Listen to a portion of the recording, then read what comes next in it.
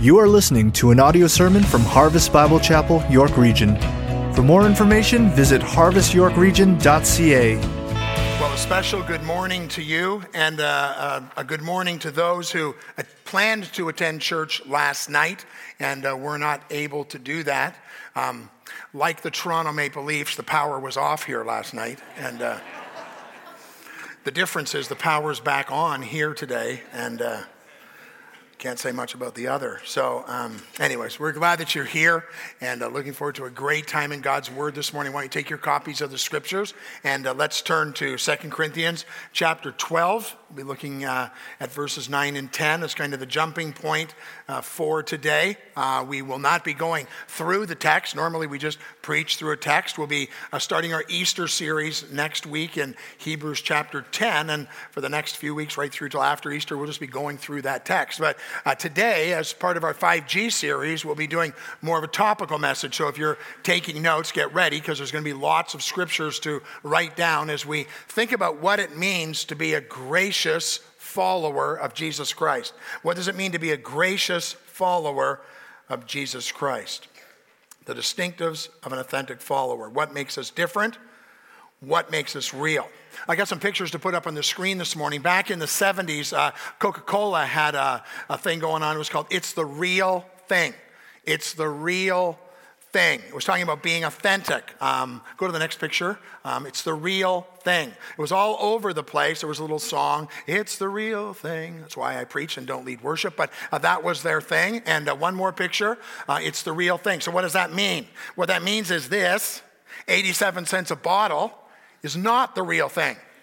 I'm not sure what it is, but it's not the real thing. Well, that's okay, because that's a no-name pop. But for those of you who are Pepsi lovers and are pretty upset about what you're seeing on the screen, it means this isn't the real thing either. It's not authentic. It's not authentic. If you want the real thing, you have to drink Coca-Cola, because Coca-Cola is the real thing. Now, you understand I don't get a kickback from Coca-Cola for doing this commercial for them this morning. It has nothing to do with that. As a matter of fact, the bar is really pretty low even in that statement, because it's not like we're the real pop or we're the rest bad. It's just a thing. They got themselves to being the real thing. It's pretty lame in and of itself. But what they were claiming is that we're the authentic thing. We're the best thing. We're the thing that you should be going after. And so the question for us in our walk with Jesus Christ is, are we the real thing? Are we authentic followers of Jesus Christ? And what would that look like as people would see us walking around this week, as we make our way out of the building today, we go back into our homes, we go back to work this week, or we're on March break? What will people see? They'll go, that guy's authentic. He's a real follower of Jesus Christ. We've got your Bibles open now. I want to stand together as we read some verses from 2 Corinthians chapter 12. So I said this text really today is just to kind of set the table for what we're going to talk about, being gracious followers of Jesus Christ. Here's what it says, starting at verse 7. So to keep me from becoming conceited because of the surpassing greatness of the revelations, a thorn was given me in the flesh, a messenger of Satan to harass me, to keep me from becoming conceited. 3 times I pleaded with the Lord about this, that it should leave me. But he said to me, my grace is sufficient for you, for my power is made perfect in weakness. Therefore I will boast all the more gladly of my weaknesses, so that the power of Christ may rest upon me. For the sake of Christ, then, I am content with weaknesses, insults, hardships, persecutions, and calamities. For when I am weak, then I am strong. Let's pray.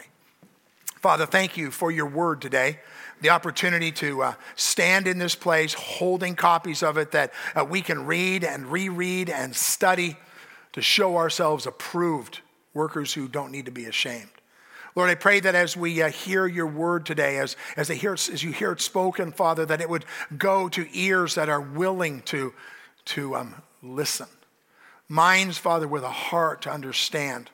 But then, Lord, moving to hearts that have been changed by the grace of God to passionately live out all that you have made us in Jesus Christ. Do your work in your way for your glory. We pray in Jesus' name. Amen. Thanks. You can take your seats. Well, as you can see in the context, Paul was asking the Lord to remove this thorn in his flesh. And Scripture doesn't really say what the thorn in his flesh were. Some people believe it was actually a thorn in his flesh. I think, I don't know, but I think it was probably his eyesight. Probably on that road to Damascus experience when he saw the bright light and he met the Lord, I think his eyesight was impacted, and I don't think it was ever corrected. And three times he asked the Lord, would you fix whatever the thorn is? And the Lord said no. And Paul knew that if he did, he would become conceited, said it right in the text. And so for his own humility and to keep him with his eyes fixed on Jesus Christ, he never had that taken away. But he learned that God's grace would be sufficient for him, whatever came. Whatever he needed to stand up for, whatever he was called to do, God's grace would be sufficient for him. He could graciously live out his life knowing that God was going with him. He wasn't going on his own. And so we want to kind of dive into three principles today about this to help us on our walk. Here's the first thing. We want to talk about the God of grace. The God of grace. Grace is God's character. He's filled with grace. God is a God who sees the need and meets the need. The word grace means unmerited favor. It's God's giving you what you don't deserve. And it happens all of the time in our lives. The most obvious time it happened, the most overwhelming time it happened was when you trusted the Lord Jesus Christ as your Savior. But God is a God who is full of unmerited favor, giving us what we don't deserve. Look what it says about him. Hebrews 4:16 says, let us then with confidence draw near to the throne of grace, that we may receive mercy and find grace to help in the time of need. Isn't it awesome that we get to go to the throne of God? And in Hebrews chapter 4, it's described as a throne of grace. It's where God's grace just comes from. And when we come to him in prayer, when we cry out to him, it's a throne of grace. It's a throne of, I'm giving you what you don't deserve, and I keep pouring it out to you. That's the God. That's the God who we serve. That we may receive mercy and find grace to help in the time of need, in the hardest time, when you just lost a loved one, when you just lost a job, when you don't know what to do. God's grace is poured out from his throne because he is a God of grace. John 1:14 says, and the word became flesh and dwelt among us, and we have seen his glory. Glory as of the only Son from the Father, full of grace, full of grace. Stop and do a little look back at your life, follower of Jesus Christ, and take hold of God's grace, unmerited favor poured out on you. John 1:14 goes on, and in John 1:15 and 17 it says this, John bore witness about him and cried out, this was he of whom I said, he who comes after me ranks before me, because he was before me. And from him is fullness. We have all received grace upon grace. For the law was given through Moses, but grace and truth came through Jesus Christ. Grace upon grace poured out in my life. Undeserving follower. And yet his grace, his unmerited favor, you're getting what you don't deserve. That's who God is. It's his character. 1 Peter 5:10 says, and after you have suffered a little while, the God of all grace, who has called you to his eternal glory in Christ, will himself restore, confirm, strengthen, and establish you. So when we understand our desire to be people who are gracious people, we have to understand it's rooted in God's character. It's rooted in who he is. Here's the next thing, God's grace impacting me. So not only is it the characteristic of God, but also God's grace has impacted me. We talked about this a bit last week. I said we were coming back to it. The grace of God to save us. Romans 5:1 and 2. Therefore, since we've been justified by faith, we have peace with God through our Lord Jesus Christ. Through him, we have also obtained access by faith into what? Into this grace in which we stand. And we rejoice in the hope of the glory of God. In Romans 11, verse 6, it says, if it is by grace, it's no longer on the basis of works. Otherwise, grace would no longer be grace. Salvation comes to us as a gift from God. It's a gift of grace. If it's not a gift of grace, then it's works. You have to earn it. You have to deserve it. But we don't earn it and we don't deserve it because it comes by God's grace. For by grace are you saved through faith, not of yourselves. It's a gift from God. It's not from works, so that no one can boast, Paul said in Ephesians chapter 2. But before that, in Ephesians 2, 4-9, he said this, but God being rich in mercy, because of the great love in which he loved us, even when we were dead in our trespasses and sins, made us alive together with Christ. By grace, unmerited favor, undeserved. By grace you have been saved, and raised us up with him and seated us with him in the heavenly places in Christ Jesus, so that the coming ages he might show the immeasurable riches of his grace in kindness toward us in Christ Jesus. For by grace you have been saved through faith. And this is not your own doing. It's a gift of God, not a result of works, so that no one can boast. A.W. Tozer said this, the cross is the lightning rod of grace that short circuits God's wrath. A kind of appropriate quote after the power being out last night, right? But I'll give it to you again. The cross is the lightning rod of grace that short circuits God's wrath to Christ so that only the light of his love remains for the believers. I deserve separation from God in hell. That's what I deserve. But God's gift, his grace, was poured out for me in Jesus Christ, who was the only right and the only righteous one who could suffer to pay the price for my sin. And he did. And he offered to me the free gift of eternal life by grace. For by grace you're saved. The most humbling thing a person ever does in their life is when you come to the place of understanding, I can't save myself. Because everything in you says, I'll just work harder. I'll just try more. I can get there on my own. I'm my own man. I'm my own woman. I'll do it my way. That's what we're all built like that. And when the Lord Jesus Christ intersects our lives, we're dead in our trespasses and sins, and he begins that process to make us alive again. The most humbling thing you will ever do is when you come to the place of, I cannot save myself. I got to give it all up, and I'm just simply going to trust in the free gift, the grace that comes in Jesus Christ. You didn't earn it.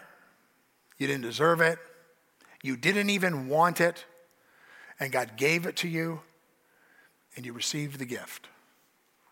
The Bible says, believe on the Lord Jesus Christ and you will be saved.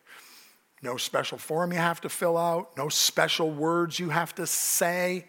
You just have to believe. Believe that Jesus Christ is who he said he was. He did what he said he would do. And he came so that you could have life and you could have it abundantly. You get to that place of, oh my goodness, I was lost. I didn't know where I was going. I was a sinner. I couldn't fix it. And Jesus did it all for me. And all I have to do is believe. All you have to do is believe. That's why so many people reject it. It's so simple, and yet it's God's plan. Because you couldn't earn it. And you didn't deserve it, and neither did I. And sitting where you are right today, if you've never trusted Jesus Christ, you can do that right in your seat right now.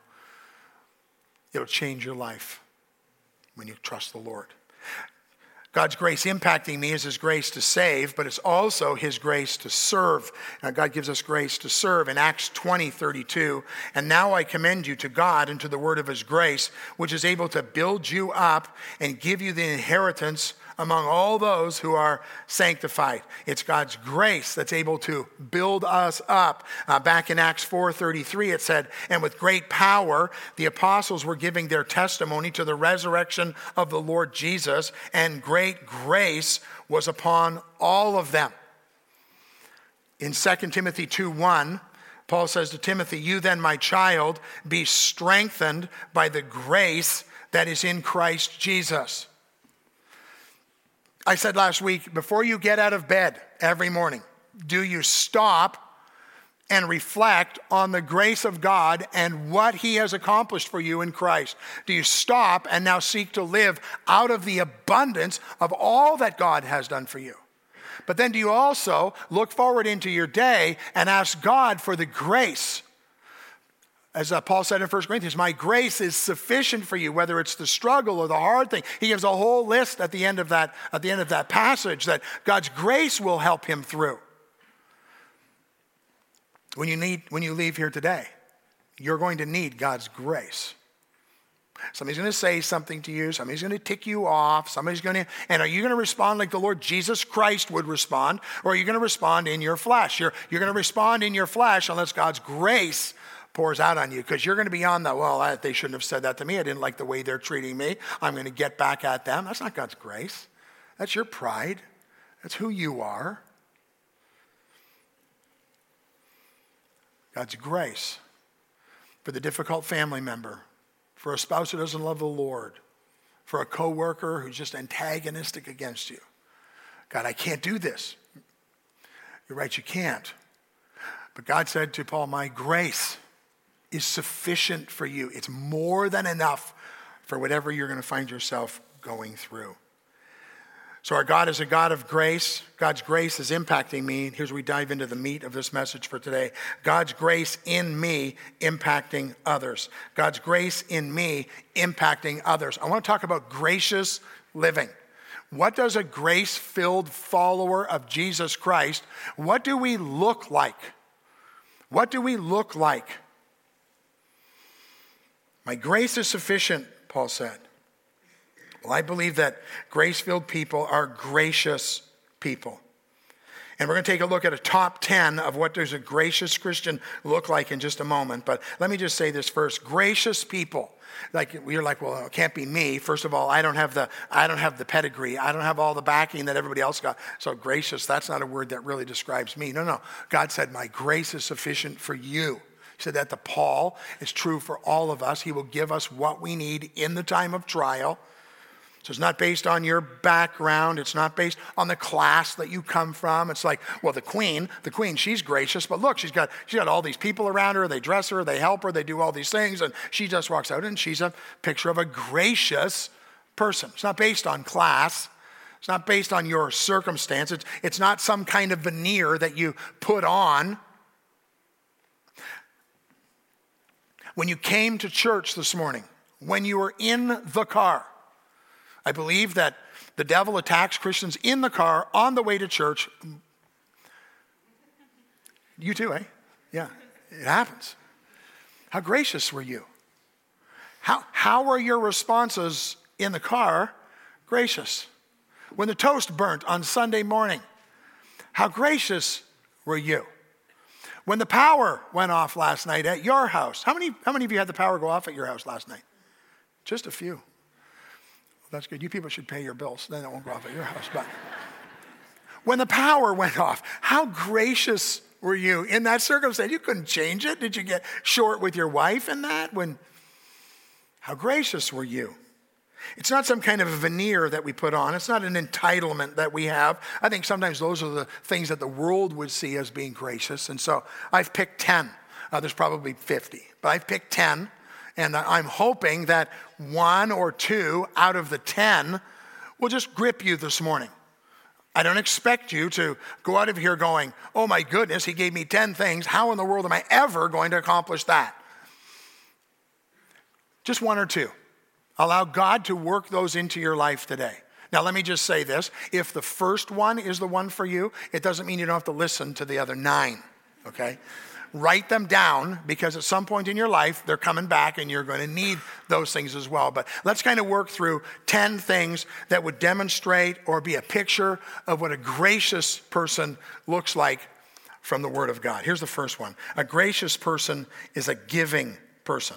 A gracious person is a giving person. We're going to have a message on generosity right after we're done the Easter series, and we're going to go way more into this particular topic. But let me just say this. Generosity is not about money. It's not about money. there are lots of people who give a lot of money who aren't generous people. So it's not about money. It's not about giving the minimum. Giving is about the surrender of yourself. It's about the surrendering of all. Giving people don't try and just get to the bar, but they rather see how they can blow right past the bar. Some verses about this. Acts 20:35. In all things I've shown you that by working hard in this way, we must help the weak. And remember the words of the Lord Jesus, how himself said, it is more blessed to give than to receive. It's more blessed to give than to receive. Every one of us in this room has currency that we can give. It might not be money, but we have it. And we need to take a look around us in our lives and see where the needs are and how will God allow us to be part of the solution for those people. We need to be people who give. Luke 6:38 says, give and it will be given to you. In good measure, pressed down, shaken together, running over, will be put into your lap.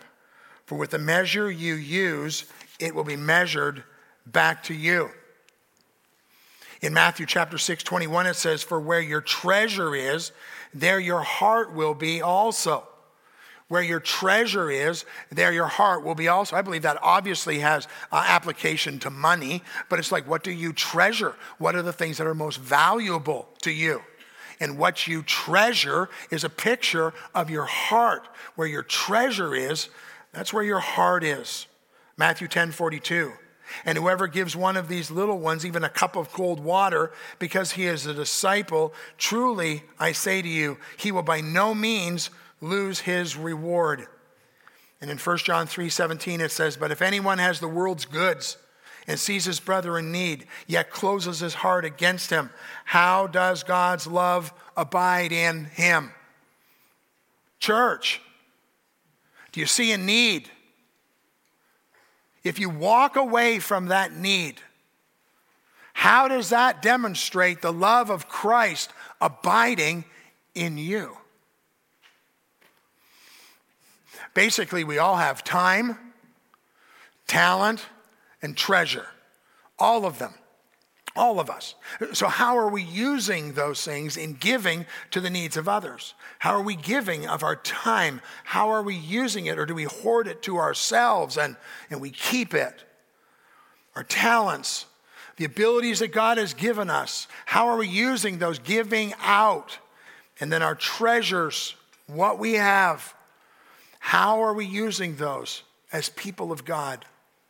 Gracious people are giving people. Here's the second one.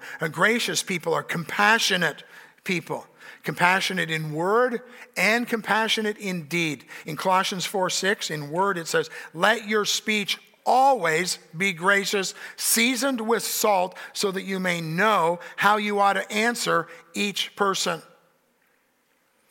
Let your speech always be gracious. Remember I told you to be careful when you use words like never and always and, well, God uses it. He says, let your speech always be gracious. Let it always be gracious. So back to the illustration of coming to church this morning in the car, or the way you dealt with an employee or your next door neighbor, or were you gracious? Were you a person demonstrating God's unmerited favor to you? Let your speech always be gracious. So we need to be compassionate in our words. For some people, that's much more difficult than others. You have to work hard at it, but the Bible says it, so let's get on that. And then the other thing is compassionate in our works, or in deed. Be compassionate in word and in deed. In Titus 2:7-8 it says, show yourself in all respect to be a model of good works. And in your teaching, show integrity and dignity and sound speech that cannot be condemned, so that an opponent may be put to shame, having nothing evil to say about us. Good works are more than just good deeds. Good works encompass everything that we are in our conduct before God. Good works is not just about caring for the poor and the sick, although the Bible says, James says, you want to know what true religion is? You want to know what true faith is? It's taking care of needy people. It's taking care of the poor and the widow, and we need to make sure we're doing that. But it's more than that. It's also behaving in a godly way toward each other. Good works is more than giving to the work of the ministry of the church, but it's about loving those who are in it. Yeah, it's important that we give. It's part of God's design. But it's not just about, well, I put my envelope in and so now I can backbite about somebody on my way out the door, or I can take a strip off of somebody. It's like, no. That compassion that's done in deeds is more than giving to the work. It's loving those who are in the work as well. Good works is more than distributing Bibles. It's living out what the Word of God says. We've always got a pile of Bibles in the guest reception. If you don't have one, by the way, go by there after the service and get one. They'll give it to you. But I love it when somebody comes to the church. It's their first time here when we come, and you ask them, like, do you have a Bible? And they go, we don't have a Bible. We're going to give you a Bible. We're going to give you a Bible. There were 2 boxes of Bibles that arrived at the church this week so we can give them away. We give them away because people need the Word of God. But it's not just about walking around handing out the Bible. Anybody could do that. You could pay somebody $8 an hour. They'd stand at the mall and give out Bibles. Now, that wouldn't be a bad thing. But it's important that when we have that heart and that compassion to do that, we also be people, as the Word of God is being impressed upon us, that we live it out so that the deeds that we do, the works that we do, demonstrate who Jesus Christ is. We need to be people who are compassionate. Some of you will know this story I'm about to tell you. Some of you won't. But this week, Ed and Elizabeth Gregorczyk have gone through a difficult week. On Wednesday, Ed was supposed to go up to the hospital in Newmarket to have a little thing done on his foot. And he drove the car, got the car out for Elizabeth to go and get in the car. And she came out the door. I don't know exactly how all this happened, but she slipped and fell and broke her ankle. Screws and pins kind of broke her ankle, and it was in the hospital for a couple of days, is home now. And how will we show our compassion to them? How will we demonstrate that? Well, there's lots of ways we can do it. We could send them a card, or send them some flowers, or send them an email, or get on a list and send them a meal. And we need to be compassionate toward them. I said in the 9 o'clock service, wouldn't it be cool if Ed got 500 emails from the people in the church this week just saying, hey, I just want you to know I'm praying for you. Okay, so here it is, edg@harvestyorkregion.ca. Don't let me down. Compassionate people caring for the need of someone who's in the church. Now, Ed's known. Everybody knows who Ed is. He's on our staff. But what about somebody else who's in your small group who has a need and needs you to come alongside and help them? And you can do it, and the small group can do it. And the people that you hang out with in the church, we can be people who are filled with compassion. And then reaching out outside of our church to the needs that are there. Gracious people are compassionate people. Here's another one. Gracious people, number 3, are surrendered people. Gracious people are surrendered people. John, remember, wrote, John the Baptist said about Jesus, he must increase and I must decrease. He must be on the increase. He must be more. I must be less. A gracious person is surrendered and is all about exalting the Lord Jesus Christ. In Titus 2:11-14, it says, for the grace of God has appeared, bringing salvation for all people, training us to renounce ungodliness and worldly passions and to live self-controlled, upright, and godly lives in this present age, waiting for our blessed hope, the appearing of the glory of our great God and Savior Jesus Christ, who gave himself for us to redeem us from all lawlessness and to purify for himself a people for his own possession who are zealous for good works. People of God who are gracious people are people who are surrendered to what God is calling us to do, setting aside our own goals, our own priorities, and looking to what would God have me do. They're humble. As part of this surrendered point, they are demonstrated in humility, our surrender. James 4:6 says, but he gives more grace. Therefore it says, God opposes the proud, but he gives grace to the humble person.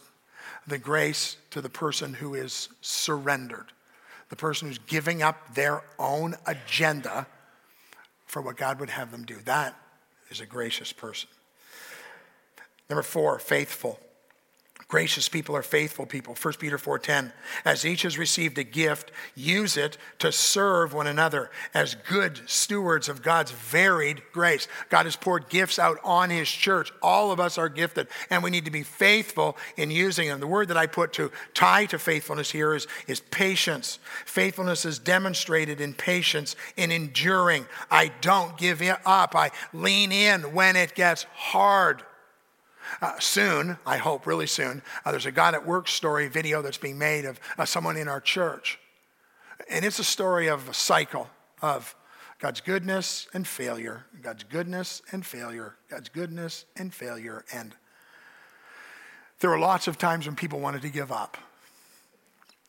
And probably sometimes we did. And then God had to give us a bit of a tuning, and now God's done a work of grace.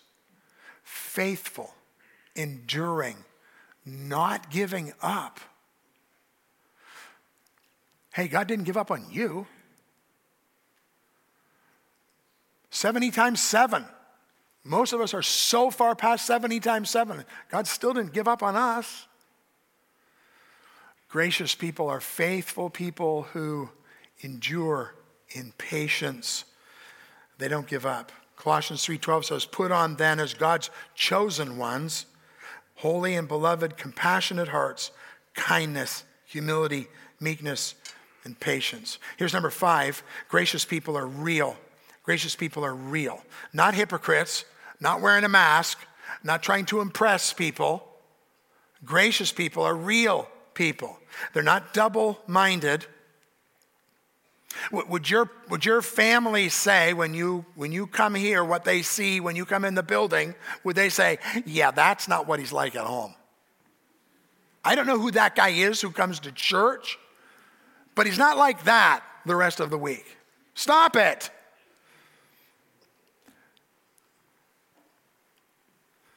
We don't wear masks. We need to be real. People need to know that there's a struggle sometimes. They need to feel that our pain as well. And I'm not so proud and arrogant to think that you would think I don't go through stuff. I go through stuff all the time.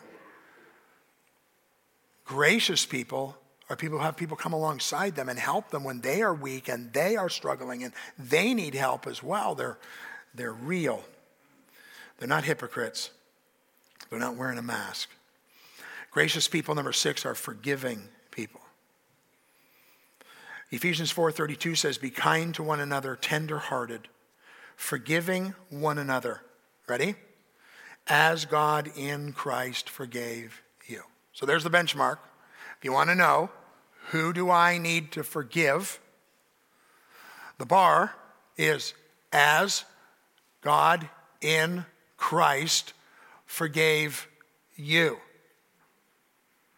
I like to take that verse, turn it on its head a little bit. It helps me to understand it and say it more like this. Why should God forgive me if I'm not willing to forgive the people who are around me? As God in Christ forgave you. That's the way we're supposed to forgive. No enduring relationships without forgiveness. If you've got a friendship, if you have a relationship, there's going to be failure in it. There's going to be a need for getting things right. There's going to be a need for forgiveness. Happens in our marriage all of the time. And Sue needs to forgive me, and she needs to forgive me, and she needs to forgive me. 70 times 7 times 70 times 7. It just goes on. That's the way it is. Forgiving. Gracious people are forgiving people. And if you're sitting there going, yeah, but you don't understand my thing. You don't understand what happened to me. You don't understand how hard it was. Hey, you were dead in your trespasses and sins. You hated God. You were his enemy. And he poured his grace out on you. And he made you alive. And you didn't earn it. And you didn't deserve it. And he forgave you. Gracious people are forgiving people. That might be a journey for you. It might take you some time to get there, but get there. Number 6, gracious people are loving people. Gracious people are loving people. And one of the great passages in Scripture is 1 Corinthians chapter 13. If I speak in the tongues of men and angels but have not love, I'm just a noisy gong or a clanging cymbal. So if I stand up here and speak with the tongue of men and angels but I don't have love, it's just like bong, bong. It's a waste of your time. It's a waste of my time. If I have the prophetic power and understand all mysteries and all knowledge, if I have all faith so as to remove mountains, but have not love, I am nothing. I am nothing. Over in 1 Corinthians 16 and verse 14, it says this: let all that you do be done in love.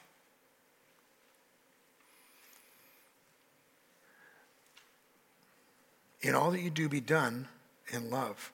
John 13:35, you've heard me say this before. By this all people know that you're my disciples if you have love for one another. The picture of love, the word that we're talking about here is agape love. It's a love that gives, not expecting in return.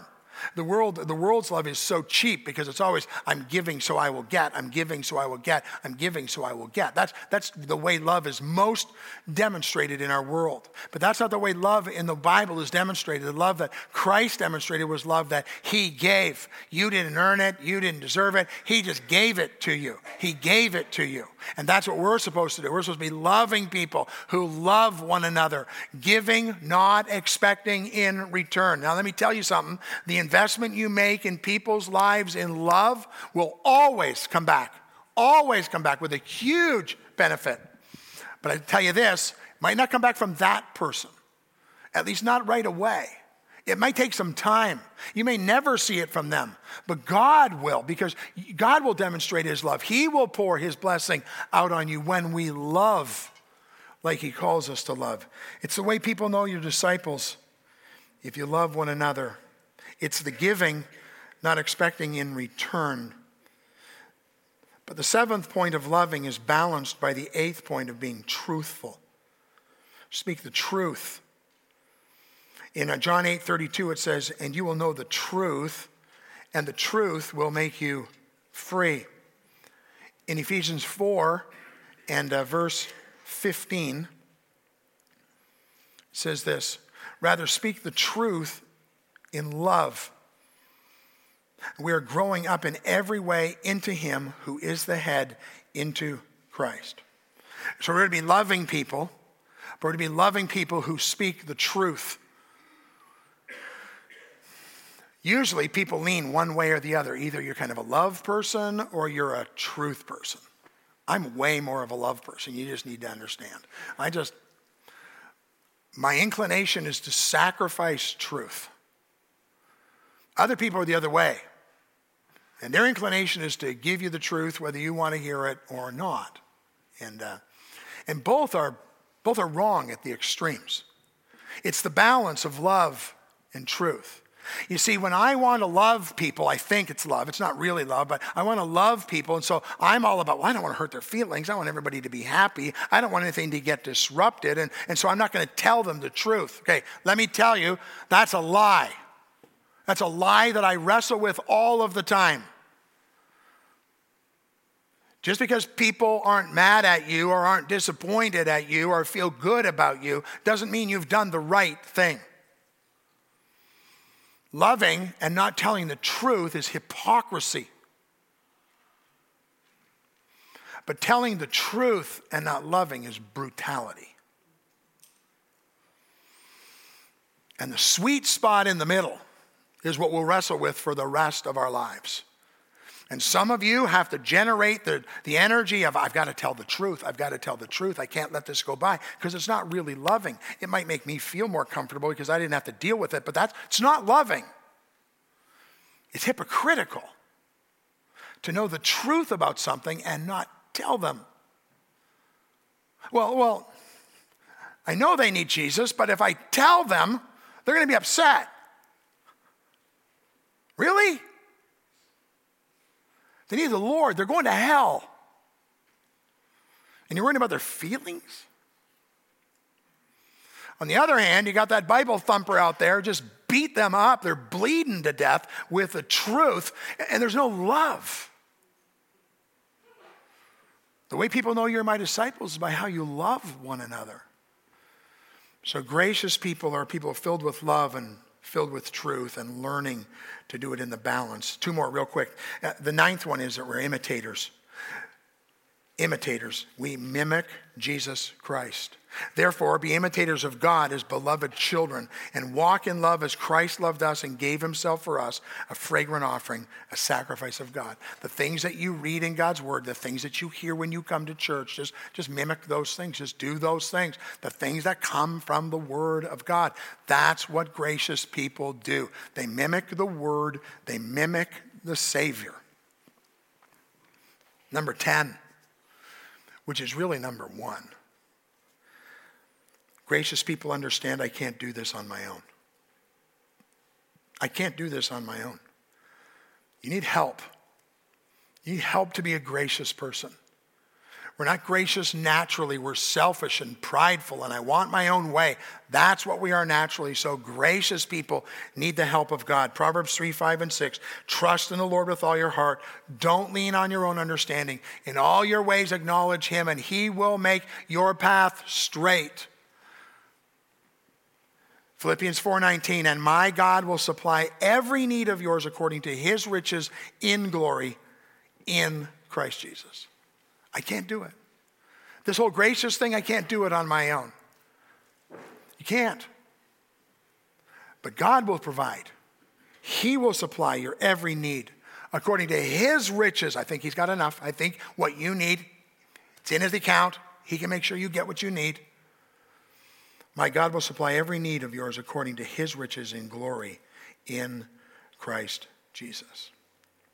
Well, so what? So what? We started out by talking about the first G we talked about was that we would be people of God who are glorifying God. Last week we talked about how we do that by growing. Today we talk about how we do that by being gracious followers of Jesus Christ, based on the foundation of who God is, based on what he's done, his grace to save, his grace to help us to get through the things we need, and the reality that God's grace is sufficient for whatever the challenge is that you face. So what's the nugget?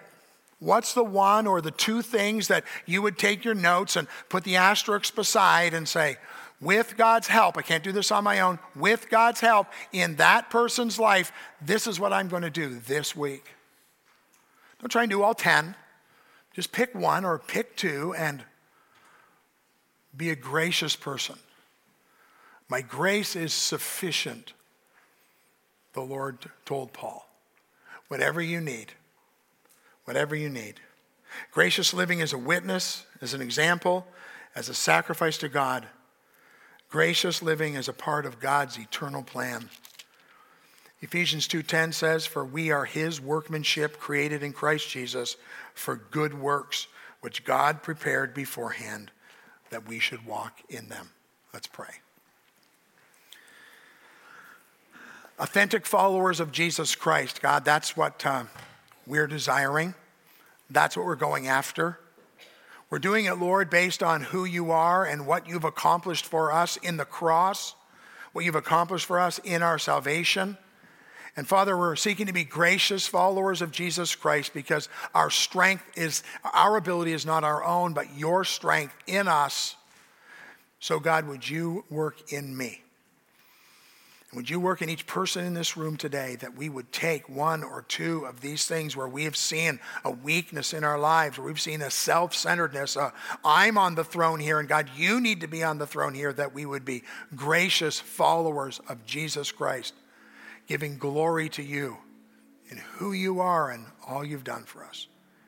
For the person who's here this morning who's never trusted Christ, would you bring them to that place of understanding that your grace, it's only your grace that will save. Bring them to the place of trusting Jesus Christ. Do that work in the power of your Spirit for your glory. And we'll give you all the praise for what you do in and through us in your church. We pray in Jesus' name.